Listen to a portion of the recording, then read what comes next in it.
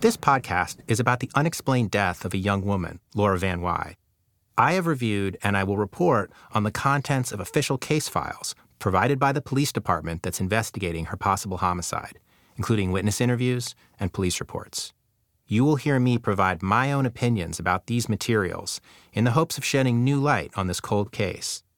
It's important to stress, no person has ever been charged or convicted of killing Laura, and everybody identified in this podcast is innocent until proven otherwise.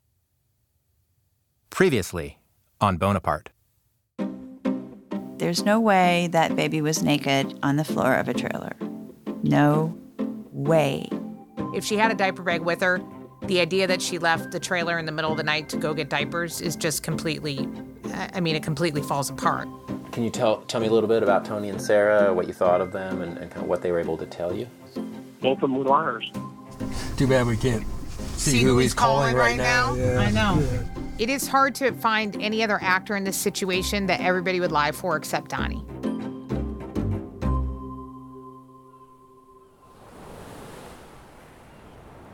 I came to San Francisco.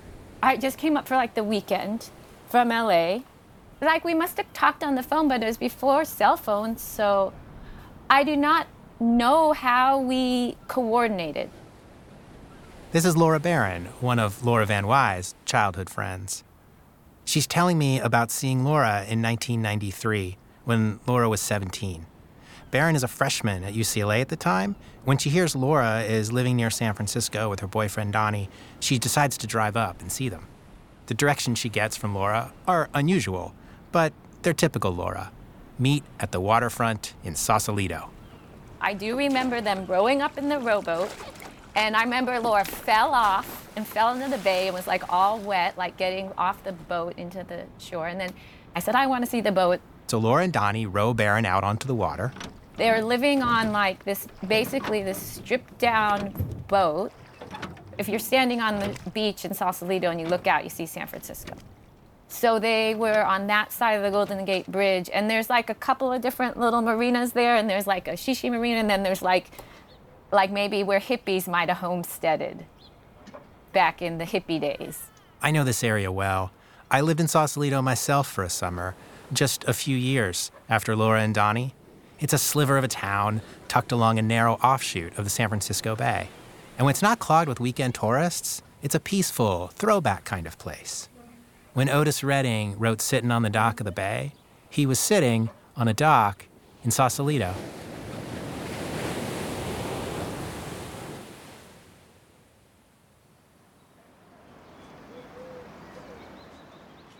We hung out in Golden Gate Park and just spent the day together. Laura was wearing a green army coat and blue jeans, a Henley, a white Henley, but a dingy white Henley, and, crew cut hair. Donnie, he had on a jacket too. I think he had a wallet on a chain. I remember we went to the place with the hookahs and had lunch, a Middle Eastern food, and we smoked the hookah. Laura had met Donnie the year before. They'd left Iowa together and lived nomadically on the West Coast for months. They were young, so when you're young, the world's full of possibilities. Laura wasn't 20 yet, so, when you're young, you're still exploring. I think that might have been the first time I met Donnie. And Donnie was very friendly and warm. He had a good-natured vibe about him, very easy to smile. Less than 3 years later, Laura would flee from Donnie, taking their infant son Samson back to Iowa City. And just a few months after that, Laura was dead. What happened between Laura and Donnie in those years? And does it have anything to do with the night Laura died? From Imperative Entertainment and Vespucci, I'm Jason Stavers. This is Bonaparte.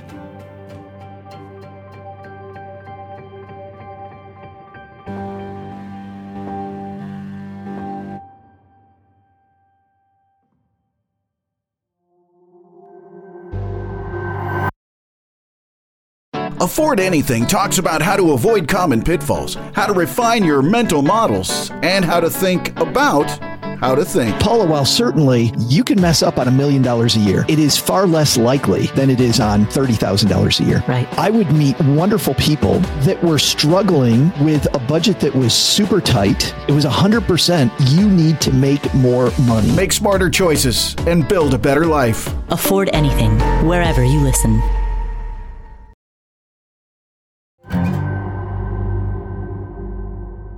Before she met Donnie, Laura was a troubled but promising teenager in Iowa City, a college town where a fast social life was available to kids from a young age.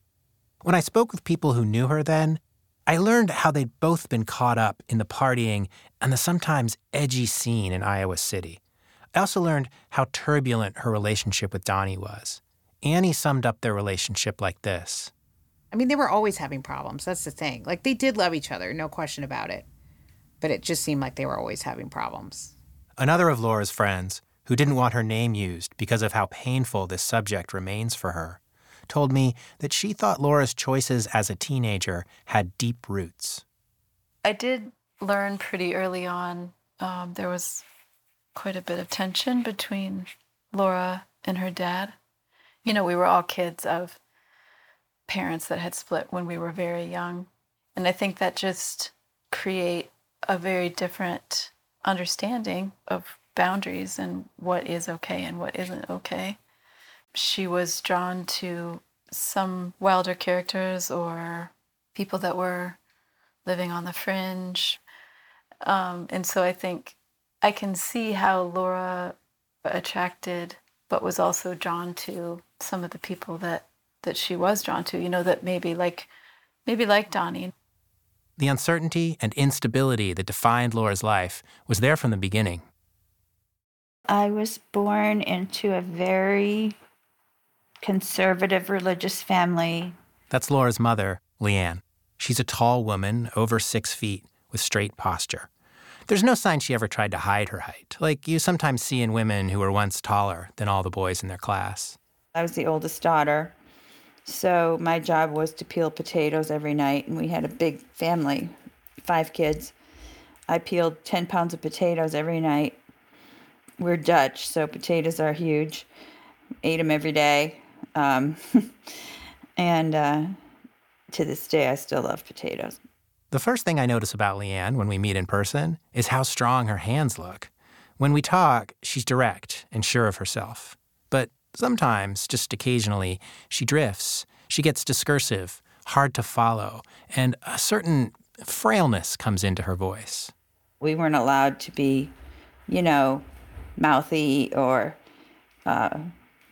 talk back to people. And I was raised to be pretty compliant and not to really speak my mind or speak up. One of the very first things Leanne said to me was that sometimes she sees the future in dreams. The last time she saw Laura, she told me, she heard a voice telling her not to let Laura go.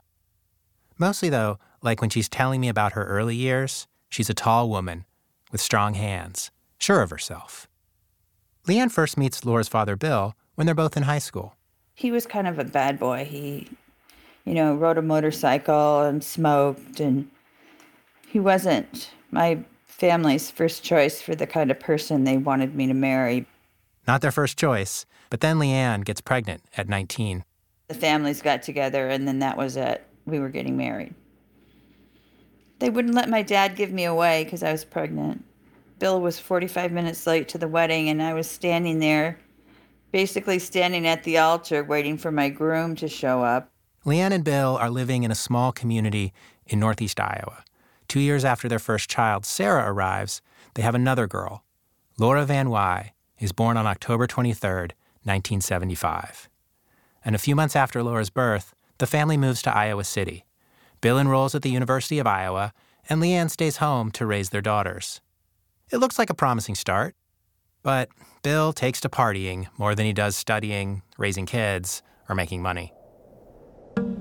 The first winter we were there, all the pipes froze because you're supposed to wrap your pipes in Iowa in the winter.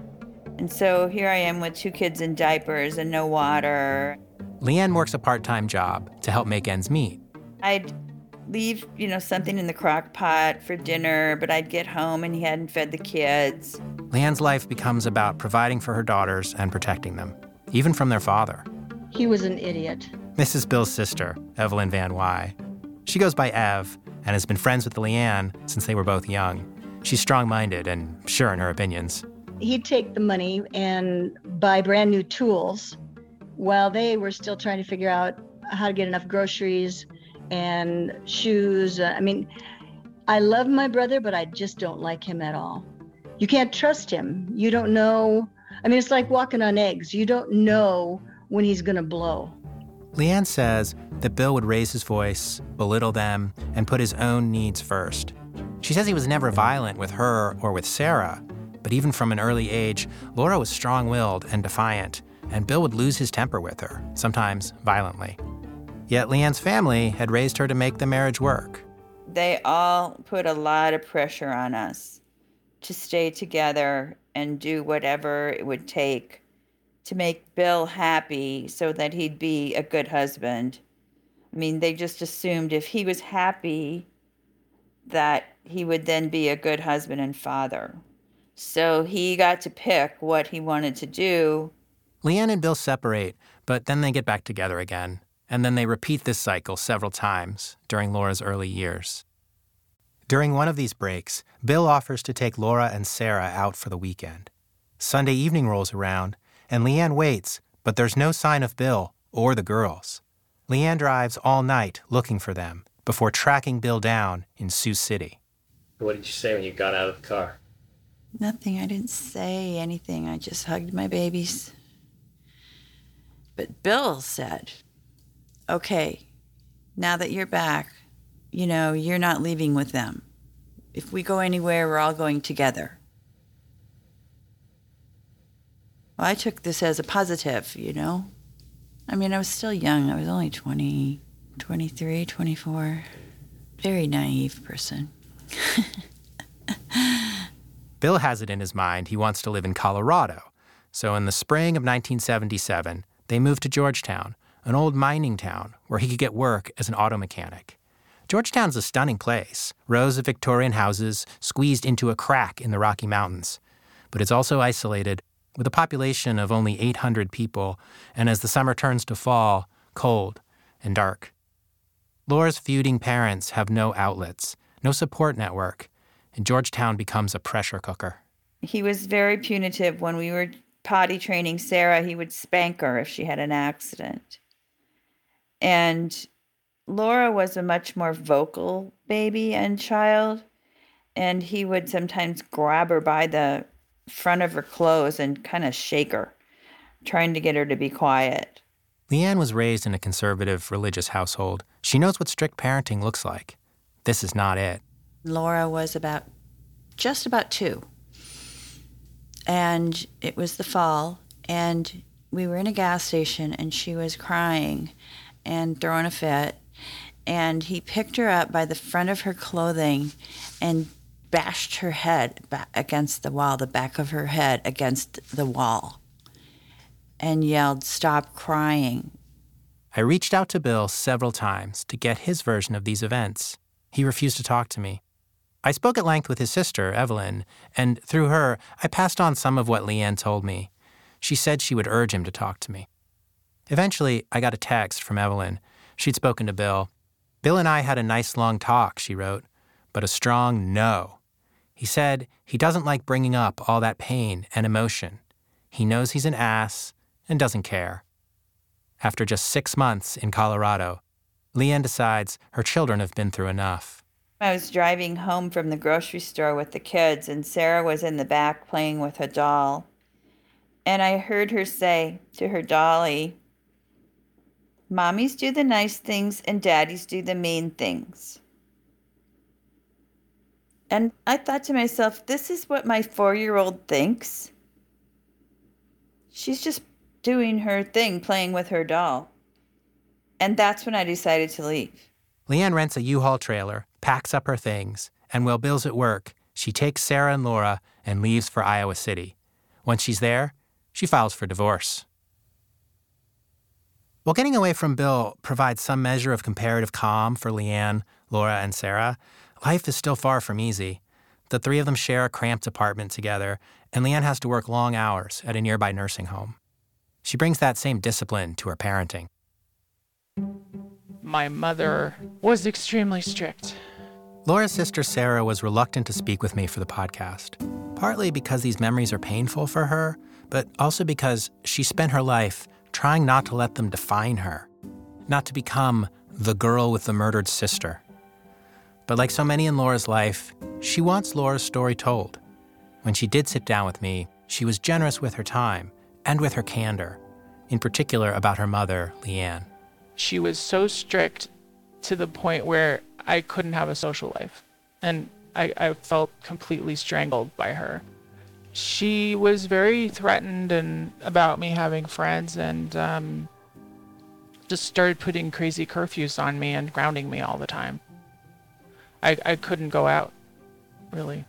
She ended up punching one of my friends once, or slapping one of them, who was my best friend at the time, and it was mortifying. And that friend wouldn't be friends with me anymore, and I cannot blame her. As Laura and Sarah grow from children to teenagers, they start spending more and more time out of the house. They find friends like Laura Barron and Annie who have more permissive parents and more comfortable homes. We spent a lot of time at my parents' house. That's Laura Barron. Because their mom was really strict, and there was a lot of tension in their relationship based on them being at that age when you're starting to kind of assert your independence more. And my house, there was nothing to rebel against. It's no longer the 1960s of Leanne's childhood. Iowa City is a progressive place, a long way from the rural community where she was raised. I think she was worried about them getting involved with boys, among, drinking, drugs, all that stuff, right? So that caused her to kind of become a little bit reactionary as a parent and become too strict. In many ways, Laura flourishes during middle school. She makes friends easily, she aces her schoolwork, and she throws herself into drawing and painting and all kinds of creative experiences. But the troubles of her home life are never far away. One friend remembers Laura having a distinct edge, even from early on. I felt like her kind of willingness to really explore boundaries there was a beauty to it for sure, but I could always sense a kind of unease inside of that. It seemed so obvious to me that she had been through a lot. You could just kind of feel that. At home, the conflict with Leanne continues to worsen. In 1989, when Laura is 13, Leanne decides she needs to take the two girls to family counseling. For a few weeks, it looks like Laura's beginning to participate, that things might genuinely start to improve. But it doesn't last. Laura resists. She starts picking fights with Leanne and the therapist. It's almost as if every rule her mother lays down becomes an opportunity to push against a boundary, more canvas for her artistic freedom. By this time, Bill has come back to Iowa City. He offers the girls freedom from Leanne's discipline, just as he'd once offered Leanne freedom from her own parents. Bill still frightens Sarah, but at 15, she's so fed up with Leanne's strict parenting, she moves in with him. Several months later, Laura joins her. It's not a good situation. Basically, he was living in these they were slums. Laura Barron again. I don't know if it's a creek or what that water is, if they're just ponds. And there's a little collection of shacks there. And that's where her dad was living, and, no heat. In Iowa, it's 80 below wind chill in the winter. So, she was choosing to take a big step away from creature comforts in order to have more civil freedoms, I guess. For all their rebelliousness, Laura and Sarah are much more dependent on their mother than they're willing to admit to themselves. And Bill is no replacement. Even the basics, like making sure there's food in the house, Bill forgets. Sometimes he comes home from work with McDonald's for himself, but nothing for Laura and Sarah. I fainted in high school. I fainted in a city high, and it was turned out because I was anemic, because I wasn't really eating. the way I should, because, he wasn't feeding me. And I would just be eating at friends' houses whenever I could. I've asked Bill for his version of these events, but to date, he's declined to comment. And he became abusive again, particularly toward my sister. There was an incident that was just awful. He just beat her up very badly in front of me. Laura and Sarah returned to Leanne. That fall, Leanne takes Laura to Chicago for a weekend. They shop for clothes and have brunch at the Ritz-Carlton. Laura shows her portfolio to representatives from various art schools. It feels like things are looking up, but not for long. The year Laura turned 16, her older sister Sarah leaves for college. Without Sarah as a buffer, Laura's relationship with Leanne reaches its lowest point. We were in therapy together, and the counselor said, you've got to make sure she follows the house rules. That's really important at this age. But what could I do? What was I going to do? Call the police when she didn't come home? That gets you nowhere. That just gets you in trouble. You're the one supposed to be in charge of this minor. Laura finds a room at a group house in Iowa City and tells Leanne she's moving out. I had a therapist tell me, let her go. He said, you have a right to have a nice life, too. You don't have to be up all night waiting for her to come home and getting no sleep and worrying yourself to pieces. I can't believe a therapist would tell me that now that I think about it. I was very alarmed by that. She was only 16, and my mother gave her independent status, said, I'm done with you and you're on your own. Laura stops going to classes at her school, West High. For a while, she enrolls at the district's alternative high school, which focuses on arts education and non-traditional student needs. But then she stops going to class there, too. I think that was a bad decision. Dropping out of high school for her was not a good decision. Annie recalls this as a turning point in Laura's life. I think that Laura, especially during that time period, probably didn't have enough support, I think Sarah was a really important part of her support system. And I think that was probably hard on Laura. Away at their first year of college, Sarah and Annie are getting more worried. They know the crowd Laura is with, and they fear how deep she's getting into it. I mean, listen, we were all friends with all of them too. But Laura definitely had a higher tolerance for, hanging out with, drug addicts and, you know what I mean? They would go to bars and they would create general havoc, have these crazy parties that were truly deranged. I mean, really weird. Destroying things, shooting heroin, people dancing naked, just doing dangerous, weird things with their bodies and with drugs. And, I didn't want to be there. And I didn't want Laura there.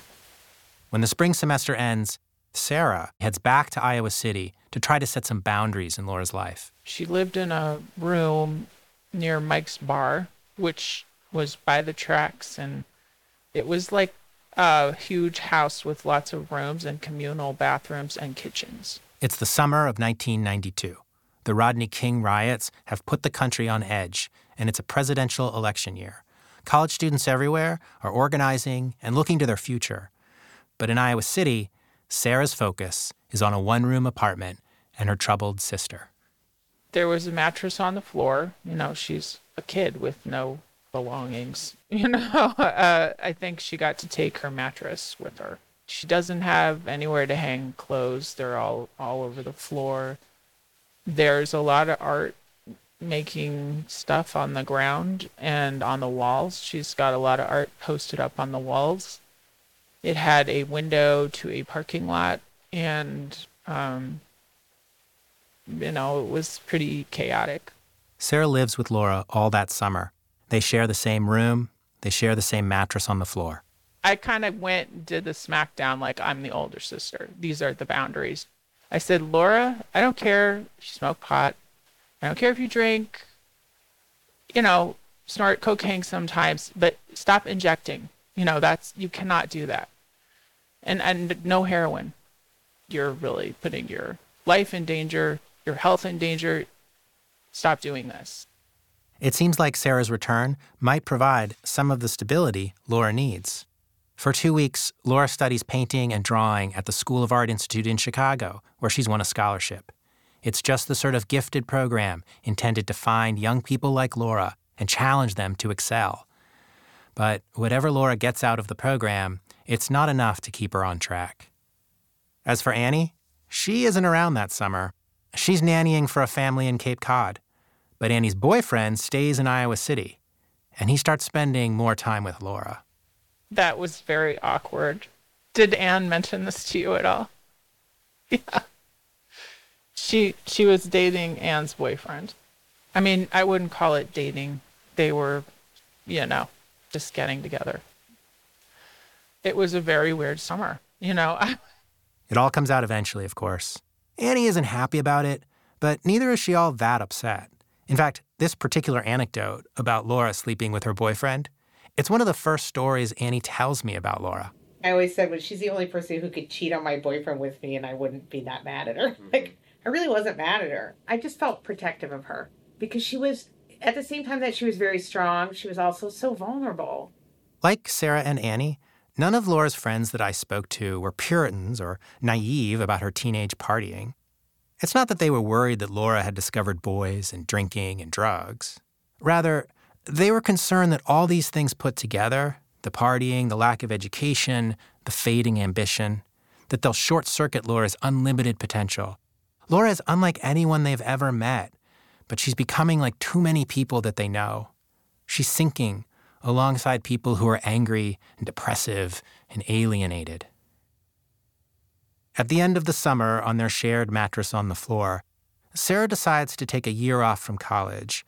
She's not happy at school, and she's still deeply concerned about her sister. They rent a house together and get jobs at a local restaurant. That year, Laura meets Donnie.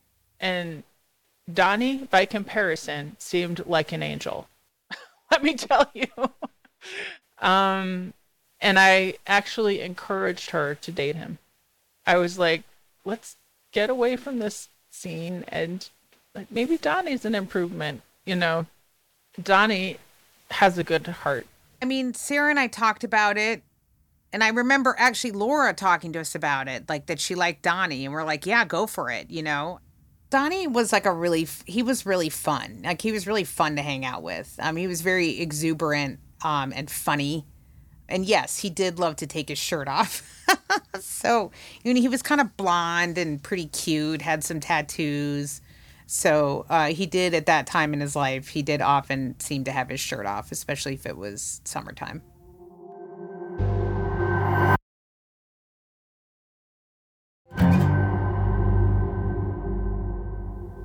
Everybody liked Donnie. Even I liked Donnie, and I don't always like people. I'm pretty judgmental. Donnie is older, 22, while Laura is 17, and he's not completely detached from the rougher parts of Laura's social circle, but he's still a breath of fresh air.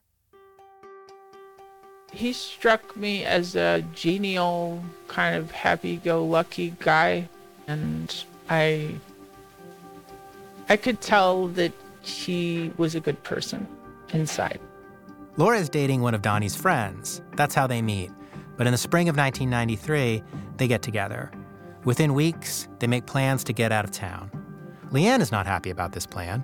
She's barely met Donnie and doesn't figure to like him much if she did, considering he's a 22-year-old man planning to take her 17-year-old daughter to California before she even graduates from high school.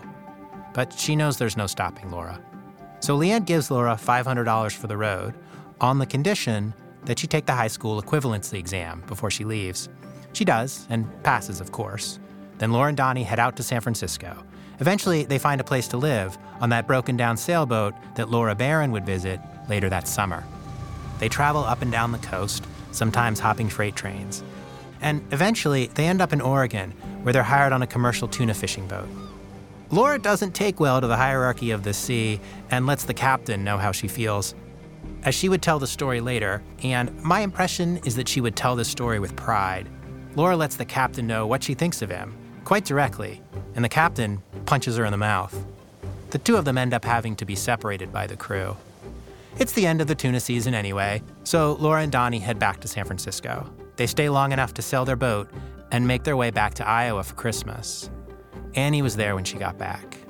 I remember meeting her at the Greyhound station. You know, she was wearing this jacket, this really cool, like, patchwork leather jacket that she later gave to me.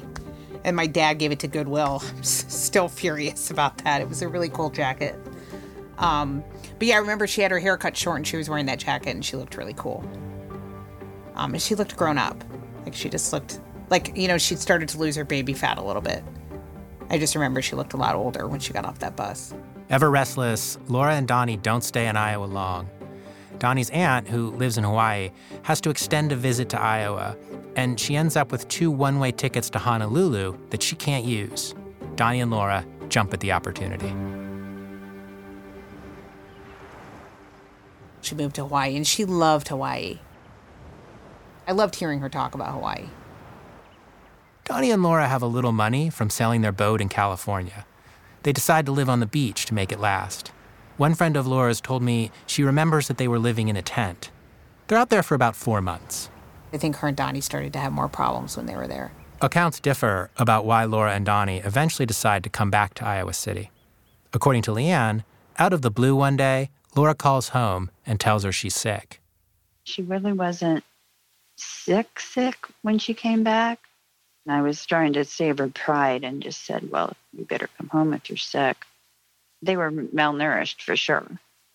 But she just had to have it out, you know, to say, Mom, help, this is not going to work, right?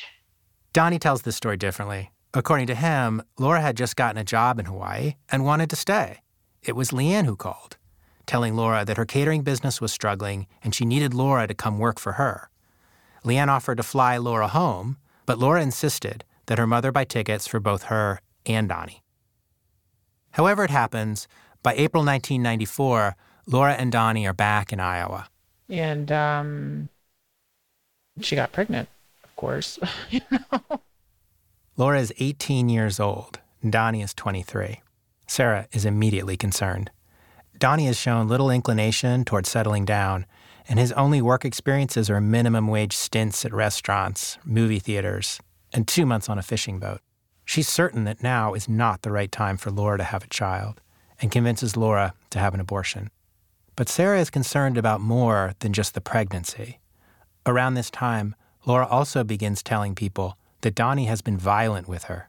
Later, in court filings, Donnie would acknowledge that there had been violence, but, he claims, it was mutual. 2 strong-willed people with intense feelings for one another.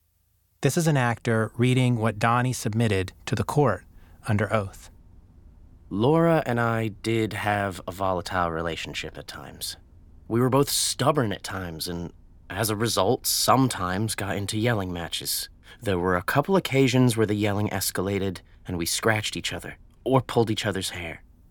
In the same court case, he admits to shoving Laura to the ground once, and to another, later incident, though in both cases, he claims the physical confrontation was mutual. According to affidavits signed by Laura's friends, however, it went further. One wrote that Laura told her that Donnie had, quote, become very angry and violent quite often.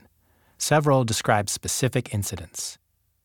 I'm like, okay, that is it. You are done with this guy. You know, please get away from him. You know, I don't know what we had to do here, but you cannot have a relationship with him anymore. That's totally outrageous, you know? Just like Leanne and Bill, Laura and Donnie do separate several times, but they always seem to find their way back to one another, much to Sarah's frustration. After a few months of separating and reuniting, Laura becomes pregnant again. Annie suspects it was not an accident, that Laura had come to regret her abortion, that the idea of motherhood appeals to her. So on August 7th, 1995, Laura gives birth to her son, Samson Knight. She's 19, the same age as her mother when she had Sarah. Donnie helps deliver the baby, and they have a home birth, which are uncommon, less than 1% in the United States, But that's Laura's approach to life, hands-on and fully immersed. Samson is born at their little duplex on Grant Street, the same house where Laura had cultivated that beautiful backyard garden. But eventually, perhaps because they need more help, Donnie and Laura move out of the duplex and in with Leanne. As you might expect, this does not go well. Tensions rise. Leanne thinks Donnie is partying too much, that he's not pulling his weight. Perhaps she sees an echo of her ex-husband, Bill. Donnie and Laura's relationship frays in this tense environment. During an argument, Donnie grabs Laura and says, quote, "You make me so mad. Sometimes I think I could just kill you." In July, just before Samson's first birthday, Laura and Donnie plan another trip. So they went out, they decided to take this trip out west. I guess maybe they wanted to introduce Sam to people, or they just wanted to get out of town for a while. They rent a van, and along with Donnie's younger brother Ben, head west. But somewhere outside Bozeman, Montana, the van breaks down. They need parts that aren't available locally, so Laura, Samson, Donnie, and Ben are all stuck waiting for nearly a week, frustrated that their trip is stalled. According to Donnie, what happens next is typical of the mutual escalation that defined his relationship with Laura. Laura and I were having an argument about the van. She started walking off with Sam, so I took the stroller with Sam and said, "We will meet you back at camp." About a mile later, Laura charged me from behind and struck me on the back with both fists while I was crossing a busy 4-lane road and almost knocked me down, and the stroller rolled free. Laura grabbed it and crossed the street. I followed her and we started yelling. And Laura reached out and grabbed my lower lip, and then I slapped her as a reaction to having my lip grabbed. My brother Ben Knight was present for most of this. At dinner with Annie and Laura's friends in Iowa City, I asked Annie about this incident. The way she told it to me was Donnie's brother did not react to it, and Sam was there, and she was like, Donnie's brother thinks this is normal, like he's not even reacting. And she was like, I can't let Sam think this is normal. Other friends of Laura would echo this perspective. For Laura, it was the lack of reaction from Donnie's brother that was most troubling. Laura was concerned about the violence in her relationship, they say, but seeing Donnie's brother remain totally unfazed by this incident, that was the last straw. Laura didn't want Samson to grow up thinking this kind of violence was normal.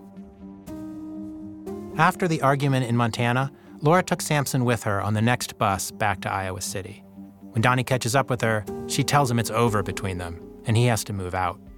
According to what Laura tells friends, from that point on, Donnie only sees Samson when Laura makes the effort to connect them. Donnie continues to work at Leanne's catering company, but Laura says he's not supporting her financially. Whether it was over between Laura and Donnie for good at that point, no one can say. But it was the most serious break yet. And almost 20 years earlier, Laura's mother had left Laura's father, also in a small mountain town far from Iowa City, and also because she feared how his behavior would shape their own children. Leanne would go on to get her college degree and open her own business. For her part, Laura too appeared renewed with purpose. She'd stopped using drugs, she was reconnecting with childhood friends, and she was opening her own business, a daycare. Then, 3 months after the split in Montana, Donnie invites Laura and Samson to Bonaparte for a party. Laura never returns. Immediately after Laura's death, Donnie and Leanne start taking care of Samson together at Leanne's house. But soon they have a falling out, and each seeks custody of Samson, taking their case to court. For Leanne and others, the question of who killed Laura would become intertwined with another question: who should raise her son? As the court case went on, it took 2.5 years. As it went on and we got more and more of Donald's medical records, I was like, wow. That's next time on Bonaparte. Bonaparte is a production of Imperative Entertainment and Vespucci, and is written and hosted by me, Jason Stavers. For Imperative Entertainment, the executive producers are Jason Hoke and Andrew Richards. For Vespucci, The executive producers are Daniel Turkin and Johnny Galvin, with story guidance from Matt Willis and Pete Sale. The series producer is Thomas Curry. The executive producer is Emma Wetherill. Voice acting by Stefan Manal. Original music by Thomas Ross Fitzsimmons. Audio mix and sound design by Peregrine Andrews at Moving Air. Visit the Champion for Laura Van Wy Facebook page or championforlaura.com for more information about how you can help. If you like the show, please make sure to leave a review and don't forget to tell your friends. Thanks for listening.